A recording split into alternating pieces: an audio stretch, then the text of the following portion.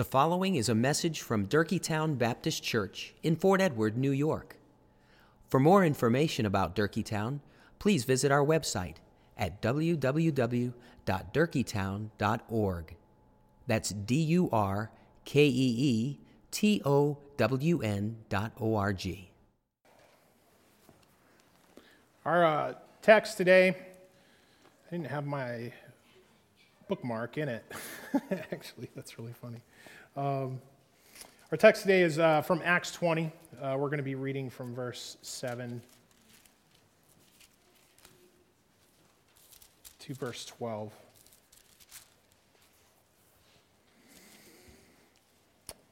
The word of the Lord. On the first day of the week, when we were gathered together to break bread, Paul talked with them, intending to depart on the next day, and he prolonged his speech until midnight. There were many lamps in the upper room where we were gathered, and a young man named Eutychus, sitting at the window, sank into a deep sleep as Paul talked still longer, and being overcome by sleep, he fell down from the third story and was taken up dead. Well, Paul went down and bent over him, and taking him in his arms, said, "Do not be alarmed, for his life is in him." And when Paul had gone up and had broken bread and eaten and conversed with them a long while until daybreak, and so departed, and they took the youth away alive, and were not a little comforted. Love that last line. This is God's word, and it is always for our good. So it's pretty clear that the main point of this text is that preachers shouldn't preach too long. So thanks for coming. God bless you as you go, right? No, don't really leave. The irony is I don't plan for this to be a long sermon, but to be honest with you, I think it was just as long as any other sermon I preached, like this morning when I preached it at St. James. But you're going to have to listen to me a little while longer. So let's pray and ask God to bless our time here together in His Word. Father God, I thank you again for the great and weighty opportunity to preach your word. Father, I pray that you would get me out of the way, that you would be pushed forward in the words that I speak. Lord, I pray that you have been in and through the preparation that I did this week. And Lord, I pray that your word, what you want your people to hear this morning, would be preached to them. Let your Holy Spirit lead me in the words that I would say today. I pray these things in Jesus' name. Amen. So I'm going to be honest with you all. I usually am done with my sermon prep by Tuesday, and then I practice it a couple of times between Tuesday and Sunday. This week was a little different. I was pretty frustrated. I sat and looked at this text, read it several times for probably 2 or 3 hours on Tuesday, and I couldn't really get anywhere with it. I was like, what do I do with this text? And I feel bad because this is Pastor Ken's favorite text from what I understand. And he picked it. He really wanted to preach it. So I feel bad that he's not here to preach it for you because he loves this text. But I'm like, this is a narrative in the middle of a longer narrative. What is the point of this? And you can ask my family. I went and we celebrated Zeb's birthday on Tuesday, and I talked to them for quite a while about what am I going to do with this, And we were all kind of stumped, and we're like, what's going on here? What's the main point? We talked about it for a little while, and it was very helpful. So I thank my family for that. I get together with my friends on Thursday nights, and we play games and stuff like that, like board games and things like that together. And at the end, I have a friend who's been in ministry as well, and I was like, what do you think about this passage? And he's like, I don't know, it's hard, man. It's hard. He gave me that joke. He was like, just preach it like that joke that I said at the beginning. He was like, tell him, hey, don't preach too long. Go home. But I really thought about it, and I prayed over it and thinking about what this narrative is doing in the larger context of the book of Acts, I think is really the key to understanding what it has to say for us today. And so let's think about what is the larger context, what happens in the text itself, and what the results of what happens are. Those are things that I think are going to help us to apply it for us today. What is the background? Well, Paul is on his third missionary journey. He's been all over the place, right? At this point, he's been fleeing persecution. He had recently, within I think the last 3 months, been involved in what almost turned into a riot in Ephesus because he was challenging the people who sold idols in the marketplace there. And they weren't too keen on the fact that he was preaching this what they considered to be new religion in their area and cutting into their sales, which is what they weren't so concerned about their god Artemis. They were more concerned about probably their bottom line. But Paul meets up. He meets with his fellow workers in ministry, a lot of them with names I can't pronounce very well, maybe it's Secundus. I don't know if that's how you pronounce it, but Gaius, Timothy, Tychicus, and Trophimus. He's meeting all of them back in this port town, this port city of Troas, and that's where we are in our text. They're in this port city. It would be in modern day Turkey. It's strategic in the sense that it's a port city, so ships can go anywhere from there, but he's visited here before as well. We learned that in Acts 16. We learned in 1 Corinthians that he actually left a cloak there, and he wants it back from Carpus, who's there, which is kind of a funny little side thing that I learned from studying this text. But he ends up in Troas, and he ends up preaching, and he preaches for a really long time. We know it's the first day of the week, right? Our text starts out with that. On the first day of the week, which would be Sunday, just like our calendar today. We basically have stolen that from the Hebrew calendar as well. Typically speaking, worship in the Jewish culture was done on the Sabbath, on Saturday, right? This is actually one of the first mentions, as far as I can find, in the New Testament of Christians gathering on what we now call the Lord's Day. So it's a worship service. He had already been there for roughly 7 days, and he was planning on leaving the next day. And so they meet on a Sunday, and they gather together, and they break bread. They have fellowship over what? The Lord's table, right? And Pastor Mike has pointed this out many times. When ancient Christians got together and they had communion, it wasn't just a little piece of bread and a little glass of grape juice, but they had a meal that was spread before them. They actually shared a meal of bread and wine and worshiped like that. They had a meal together. So that we see that this is a worship service, helps us to understand that this is a Christian worship service that is happening, and they're meeting in an upper room, right? A place where they could possibly hide because they were being persecuted, get away, but also a place where they had enough room to get together and talk. And obviously this upper room is about 3 stories up where they gather together. And then we have this story, this interesting story. Most of us consider it kind of a humorous story, right? Because all of us can relate to Eutychus, right? How many of us have almost or have fallen asleep in church? I can see everyone's eyes are open right now. So you're all really worried about maybe you don't want to be called out or fall out of a window. But don't worry, I don't think that's going to happen. All the windows are closed, right? We're good.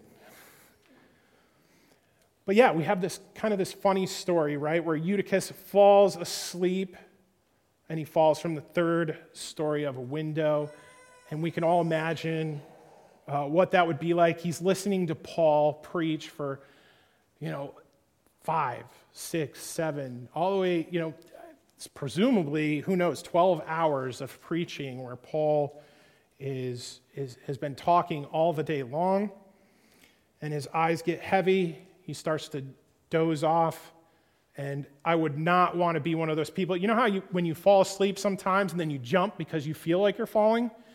I can't imagine what that was like for Eutychus, right? It was to actually wake up and be falling from a third-story window. But then he falls, obviously, to his death. And like I said, we kind of laugh about it, but you can imagine, and I want to kind of help you put you in the place of the people who are worshiping in Troas, right? How did they feel when someone, maybe a relative, maybe a friend, I don't know, the scriptures doesn't tell us, but they see their friend fall from a third-story window and land on the ground and die? It's a very serious, kind of dramatic, kind of traumatic experience that they're having here at this church. How would this have made that church feel? Imagine if someone here, and God forbid this happens, but somebody here has a medical emergency and something happens to them. It would be somewhat traumatic for us, right, to see that happen here at a place where we're trying to be safe. We think we're safe, and something bad or tragic does occur, and we've seen instances of that all around the country as well, where bad things still happen in church, right? And he falls asleep. He falls from this third-story window. He falls to his death. And then we have the text describes Paul going down to him. He bends over him and takes the boy up in his arms. Again, someone they were close. Somebody invited Eutychus, right? Somebody went with him, probably. And again, we can imagine the feelings that are swirling through their heart. And there's this intimate moment between Paul and probably this young person who he may or may not have even known, but he takes him up into his arms. And immediately we're called back to, when Elijah raises the youth, the widow's son, and I believe that's in 2 Kings, and certainly when Jesus raises the widow's son or daughter, I can't remember off the top of my head, but when all the resurrections that Jesus participates in, right? And he just simply declares this, makes this declaration that the boy's life is in him. And presumably, either at that moment or a little bit later, the text isn't really clear, but he is, in fact, brought back to life. He's resurrected. And the result of this is that the people, as it's in my scriptures, I'm not sure. I didn't actually look at other translations. I wish I had. But, I like this phrase in the English Standard Version. They were not little comforted, right? They were a lot comforted.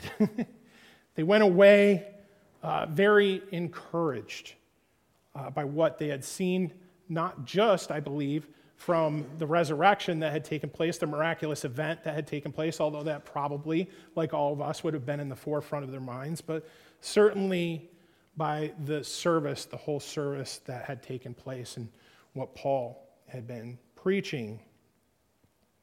So I had to get to this point this week where I asked myself, what is the point here? What is Paul trying to get across?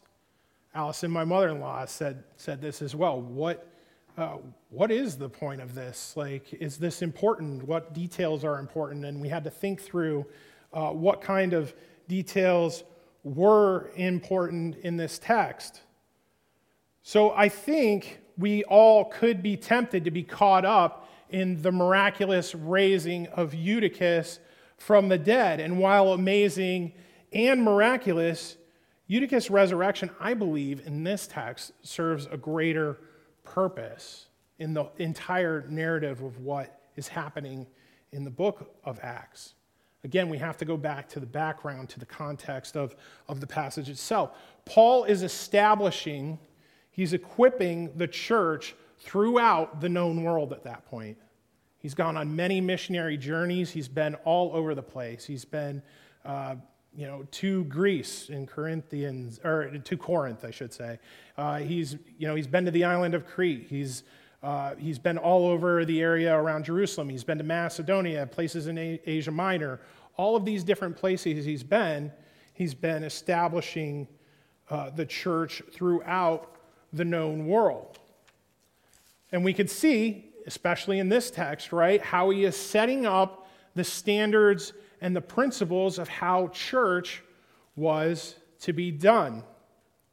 There's a couple of things I think we can learn from that. One, it's not focused on location. They didn't have big churches, right? Certainly no big ornate churches or even a church, not to say that this place isn't ornate, but it's not like the Catholic churches I grew up in. If you didn't know, I grew up in a Roman Catholic tradition. But it wasn't gaudy or anything like that. They were just meeting in upper rooms, right? Mostly for protection and practicality. It was a place where they could get away and probably not be harassed by the local authorities. But what it does seem to be focused on is teaching, right? He's teaching for hours and hours on end, right? We have a focus on the sacraments or the ordinances here too. So the Lord's table is mentioned. Certainly fellowship is at the center of this, and worship as well. So again, and I want you to remember the context in which they're worshiping. It's not like our context today, although it may be going that way, right? But it's not like the context that we have today, as Pastor Mike mentioned in his prayer. We have the freedom to come and worship as we will. This is a demonstration of God's love for us, for his people.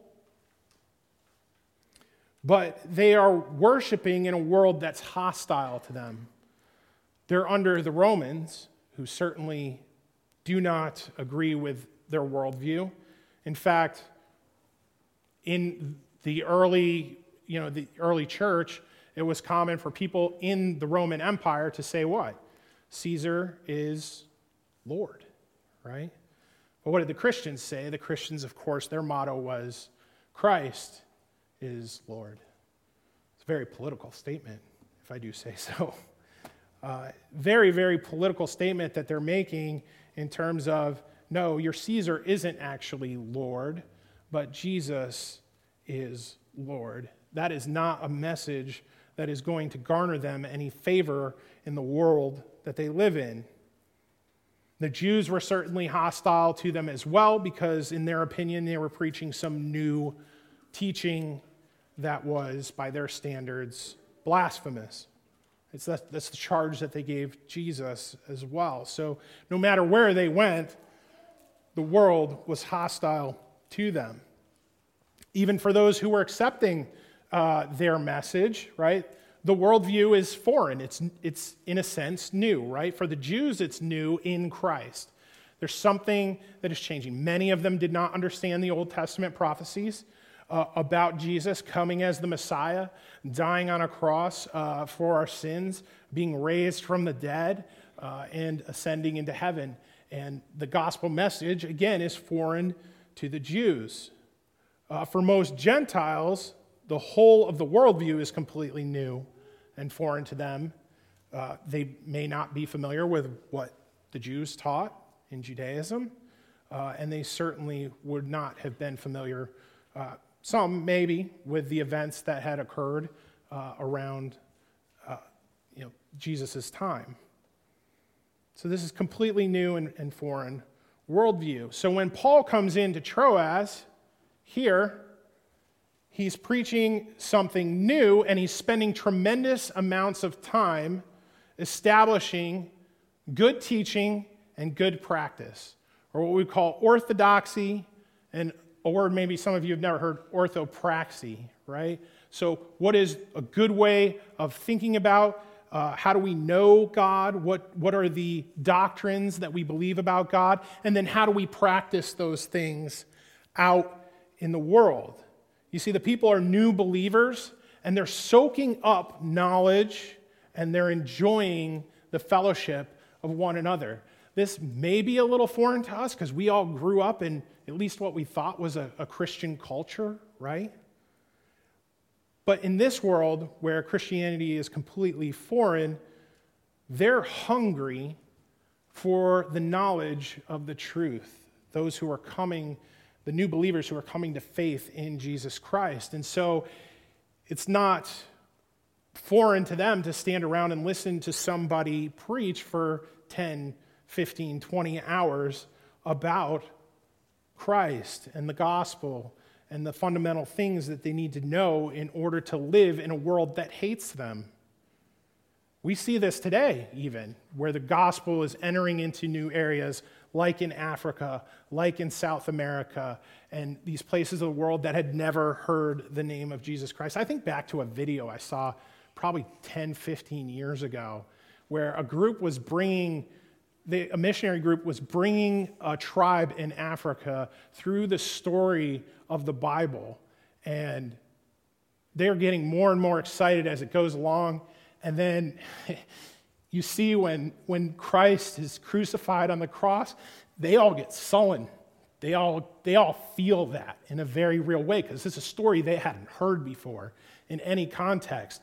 And boy, when he comes back from the grave, they get up and they start dancing and moving around. They go nuts. They go crazy, because this is the first time they've heard this story. So for them, understanding where God has brought his people Israel to in this point in history, and then having it explained to them that Christ gains the victory, that is a tremendous moment for them. And I don't think it's unlike that in this early period in the church where people are coming to Christ. They're getting to know who he is. You see, I think that's probably what we should be focusing on in this text. You see, Eutychus' death and resurrection, I think, demonstrates a few things that are going on here in the midst of what Paul is trying to accomplish in the greater ministry that he's doing. One, it demonstrates the power of Christ in and over the world. Can you imagine what that would be like, to know that your brothers and sisters are being killed or slaughtered all the day long, as the scriptures tell us, for the sake of the gospel? That could be very despairing news, right? But the fact that Christ through his apostles has power over life and death is significant for his people to know. We learn that God has care over his people. We see it through Paul in the way that he handles the whole situation with Eutychus, taking him up into his arms, into this very intimate setting, and says that the boy's life is in him and he's raised from the dead. It's very cinematic in my mind. He goes down and holds the boy in his arms. But we see God's care over his people, right? He can bring them back from the dead, but he has that power over life and death, so nothing the Romans can do to you is going to matter in the end. And it points us to our resurrection, right? The future resurrection. Eutychus was resurrected, but then he died again, presumably at some point. Not presumably, definitely at one point. Eutychus died again. But there will be a day when Eutychus is raised to a new body and to a new resurrection, and he will live forever. And the same is true for you if you are in Christ. So what does Eutychus' death and resurrection demonstrate for us?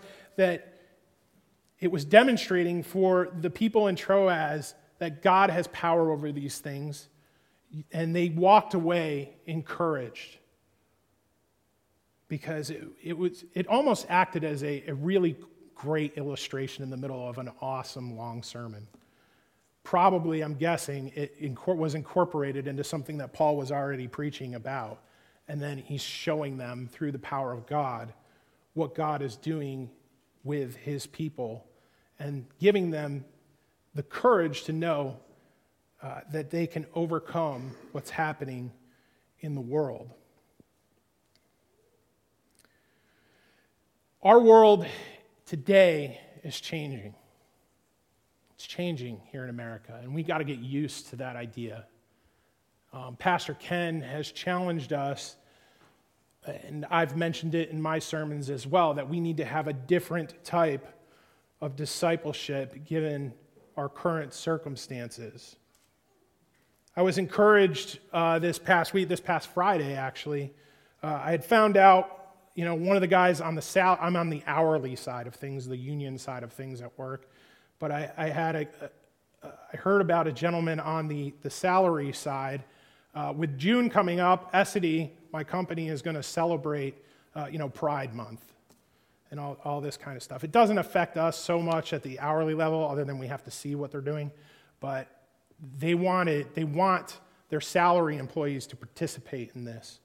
And I found out this one gentleman at my work respectfully declined and said, I can't participate in Pride Month celebration or any of the activities around it. Goes against my faith in Christ, as I found out later.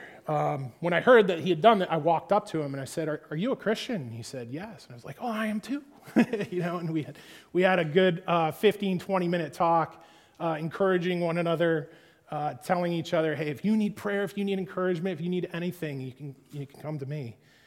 So it's always good to know that they're there. But we also talked about this fact that the world is changing. It's not what it used to be, and that we definitely need each other in fellowship. We need each other. Well, like I said, Pastor Ken has challenged us. Our discipleship needs to be different. Our fellowship needs to be different. So what I'm not saying from this sermon, and what I don't want you to come away with, is the idea that we need to have all day long sermons. That would be cool, though, if we felt so inclined, and I'm okay with that.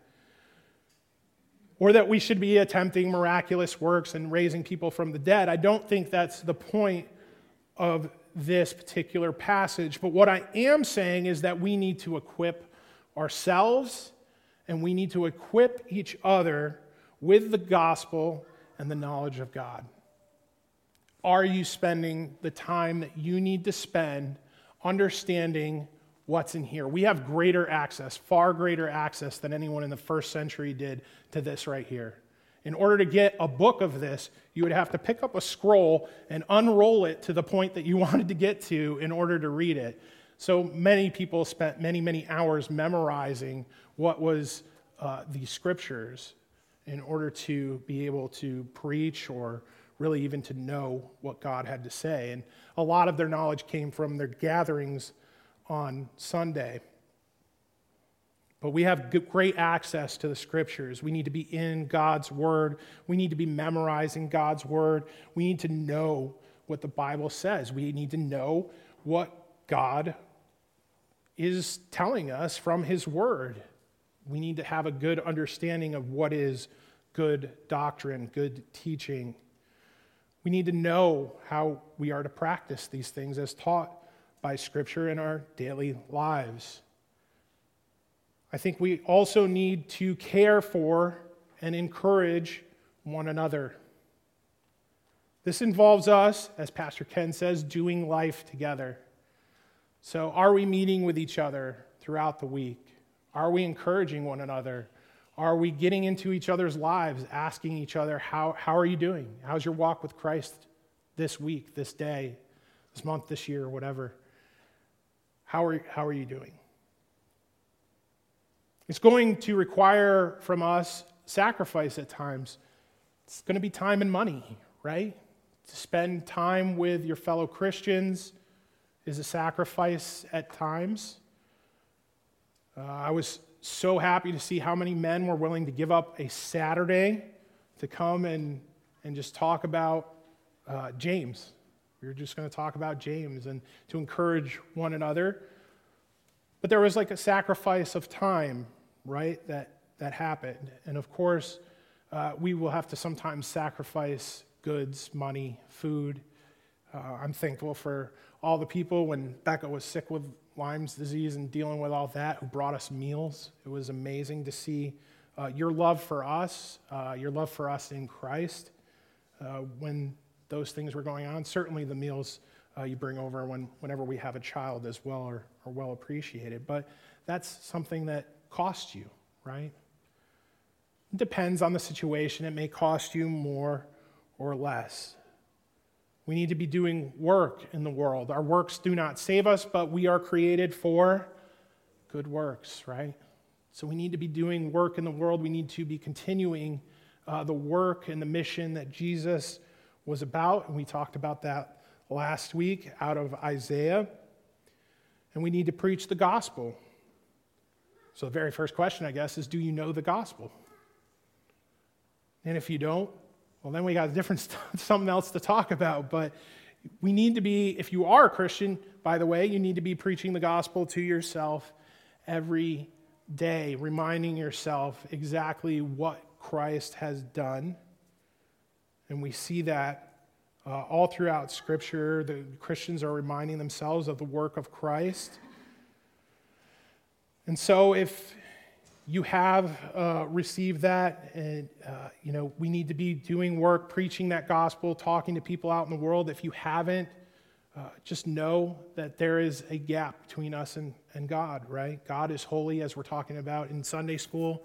We are not. We are creatures. We have a sin problem that needs to be dealt with. And God graciously dealt with that for us through his Son, Jesus Christ, on the cross. When he was punished for our sins, shed his blood for the forgiveness of our sins, and was raised from the dead to give us new life.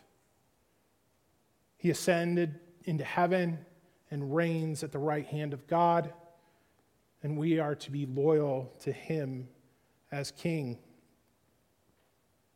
And Jesus' command to us is to repent and believe, for the kingdom of heaven is at hand. It's there. We can touch it. It's his kingdom. But as Christians, we need to be courageous and we need to move forward in the world, knowing that we serve the God who has power over life and death. And just as the people in Troas who were encouraged not only by the resurrection of Eutychus, but by the preaching of Paul, by the fellowship together, the worshiping together, and participating in the Lord's table together. We need to continue to fellowship and worship with one another, encouraging one another as we go. And I pray that we would do just that. So would you pray with me now as we go to God and ask him to do these things for us? Father, I thank you for my church family, for each person here who has cared for my soul. I pray that if there are people in this church who haven't felt that, please bring them forward. Help us to help them, to love them. Father, I pray that we would be thinking about how we need to live in this world as it's changing, as it's becoming more hostile to us. I pray that you would help us to gain the knowledge we need from your scriptures, but Lord, that you would give us the courage to live what we've learned in your scriptures out in life.